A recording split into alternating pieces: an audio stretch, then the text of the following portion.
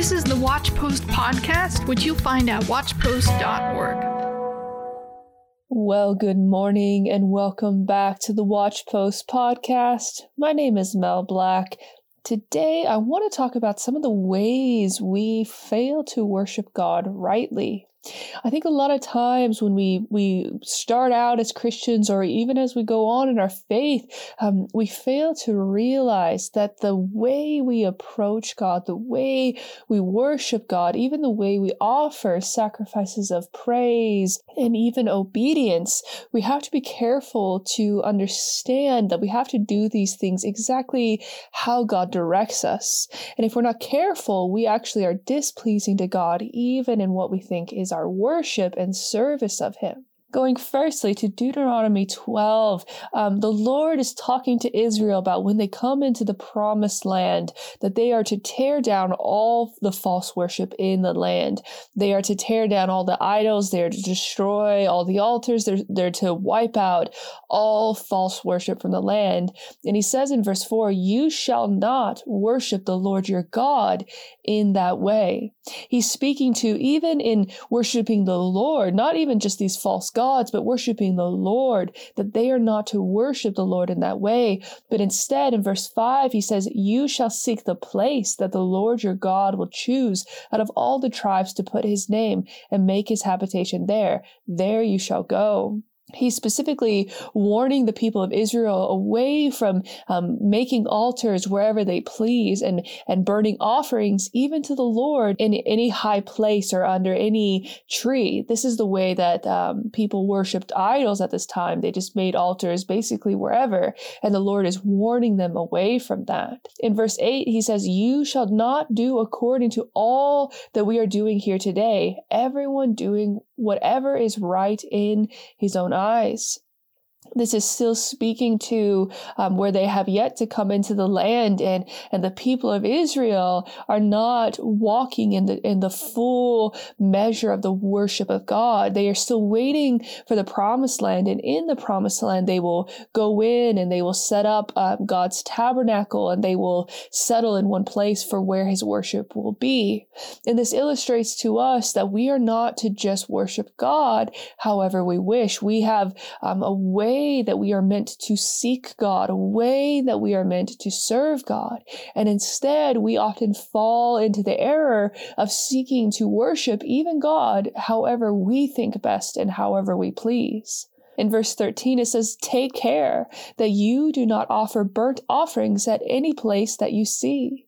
Again, this is God warning the people away from offering up their offerings at any high place that they choose, rather than going to the chosen altar of God and offering their sacrifices there. Another example of this is Uzziah. If we look at 2 Chronicles 26, it says in verse 16, "But when he was strong, he grew proud to his destruction, for he was unfaithful to the Lord his God and entered the temple of the Lord to burn incense on the altar of incense. But Azariah the priest went in after him with 80 priests of the Lord who were men of valor, and they withstood King Uzziah and said to him, 'It is not for you, Uzziah, to burn incense to the Lord, but for the priests, the sons of Aaron, who are consecrated to burn offerings. Go out of the sanctuary, for you have done wrong, and it will bring you no honor from the Lord God.'" Both of these things are meant to illustrate to us how we seek to serve even God contrary to what He settles for us to walk in, how we are meant to approach Him. This is very important for us to understand, because there's a lot that goes on today where we seek to serve God however we please, and yet we expect God to just approve of it, to just be pleased of it. I think this is very true with a lot of the vague spirituality, the vague emotionalism that's going around so constantly within the church. And it's not centered upon obedience to Christ, obedience to the Word of God, a life lived denying ourselves, denying what we even want to serve Jesus, to serve His gospel. You could say we give our offerings, but not where God commands us to. And this is where we are going wrong so often. We need to see that obeying God is the very path to a spiritual life, a holy life that is pleasing to God. There is so much today in the church of spirituality where, we're trying to climb up the ladder, where the angels descended, and we're trying to rise up to God, and emotionalism. And people are just, I think, burnt out, exhausted, because they don't understand that this is not the way you seek God. The way you seek God is through His Word. It's keeping His Word, abiding in His Word, walking in obedience, walking in prayer.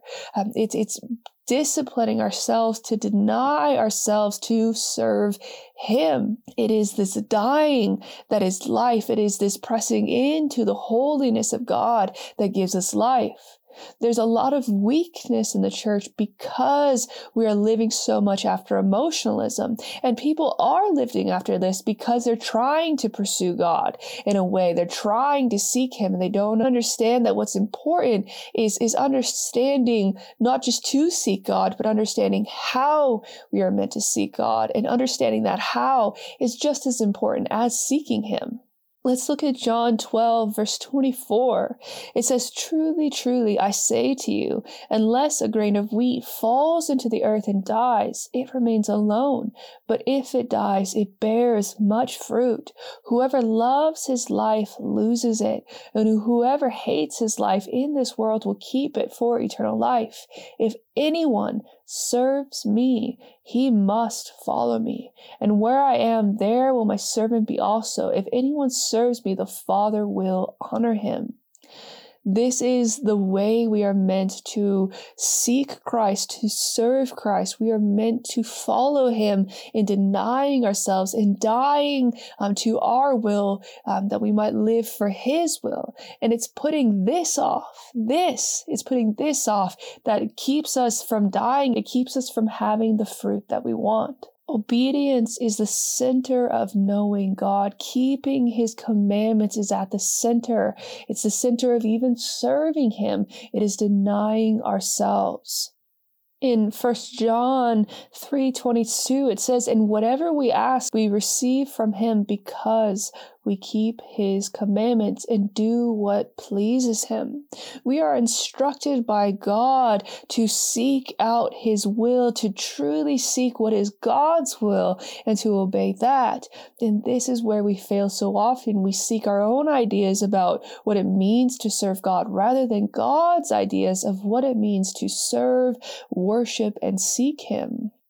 Most of us know this verse, John 14:15. "If you love me, you will keep my commandments." See, obedience to Jesus, His commandments, is actually the ways that we love Him, the way that we come to know Him. It's keeping His word. In Romans 12, verse 1 and 2, it says, "I appeal to you, therefore, brothers, by the mercies of God, to present your bodies as a living sacrifice, holy and acceptable to God, which is your spiritual worship. Do not be conformed to this world, but be transformed by the renewal of your mind, that by testing you may discern what is the will of God, what is good and acceptable and perfect." We are to seek out God's will. We are to seek out what this looks like, and we are to find the answers to this in His Word and keeping His Word. This is how we love God. This is how we worship God, by this obedience, by this sacrifice of ourselves to God, to live for God, to live for what is pleasing in His sight. This is the worship that is so often missing from the church. It is this living sacrifice that we are meant to be, and yet we do everything basically to put that off, when that is the very essence of power to live a righteous life, to live a life of worship and service to God. Ruben A. Torrey told this story in How to Pray about this woman who had walked away from God, and he asked her why, and she said it was because God didn't answer her prayers. And he asked her, looking at 1 John 3:22, did you keep God's commandments? And she kind of came to the head of this conversation and had to admit she hadn't obeyed God's commandments. And see, I think that's so much of what goes on for us today is we think that God fails us. We think that God is not looking after us, but we fail to realize just how selfish we are, how wrong we are, because we continue to insist upon our will, which is exactly what God forbids us to do. We insist upon our will. We insist that God gives us what we want. We insist that we get our way, failing to realize that the very things we even want are corrupt, and therefore God will never give them to us. But God will give to his children who seek him, who honestly seek to obey him, how he commands to be obeyed, how he commands to be worshipped, and how he commands to be served. And this is the issue. We say, Lord, I'm serving you. Lord, I'm worshiping you. I'm seeking you. Why are you not pleased with my offering? Why are you not pleased when I offer incense before your altar? And God said, you don't listen to me. You don't honor what I tell you. You don't stop where I tell you to stop and go where I tell you to go. And yet we continue to say, like this woman, God doesn't answer our prayers. Here I am just living as this sacrifice. I'm just pouring myself out for God and everyone else. And yet we fail to come to the head of realizing how sinful we actually are, because even in our service, we are doing our will. We are disobeying God rather than obeying God how he commands. We have such a great need of looking closely at our worship and seeing if it's built within what God calls us to. We need to see if we are living after right doctrine, not just in experience, if we're living to keep the whole of God's word, and if we are walking in obedience to it. This is the measure that we need to apply ourselves. This is what we need to use to look at our lives to see where we might be going wrong, and seeing if we're truly offering the sacrifices of our praise and our worship on the right altar, because there is one altar of true worship, and we're either offering all of our efforts, all of our sacrifices on the right altar or the wrong one, and we cannot expect God to be pleased when we do not obey him, regardless of how much we're trying to love him and glorify him and serve him. It has to be on the right altar. So we will continue this conversation in the next episode, and I hope to see you all there. Take care. For more content like this, visit watchpost.org.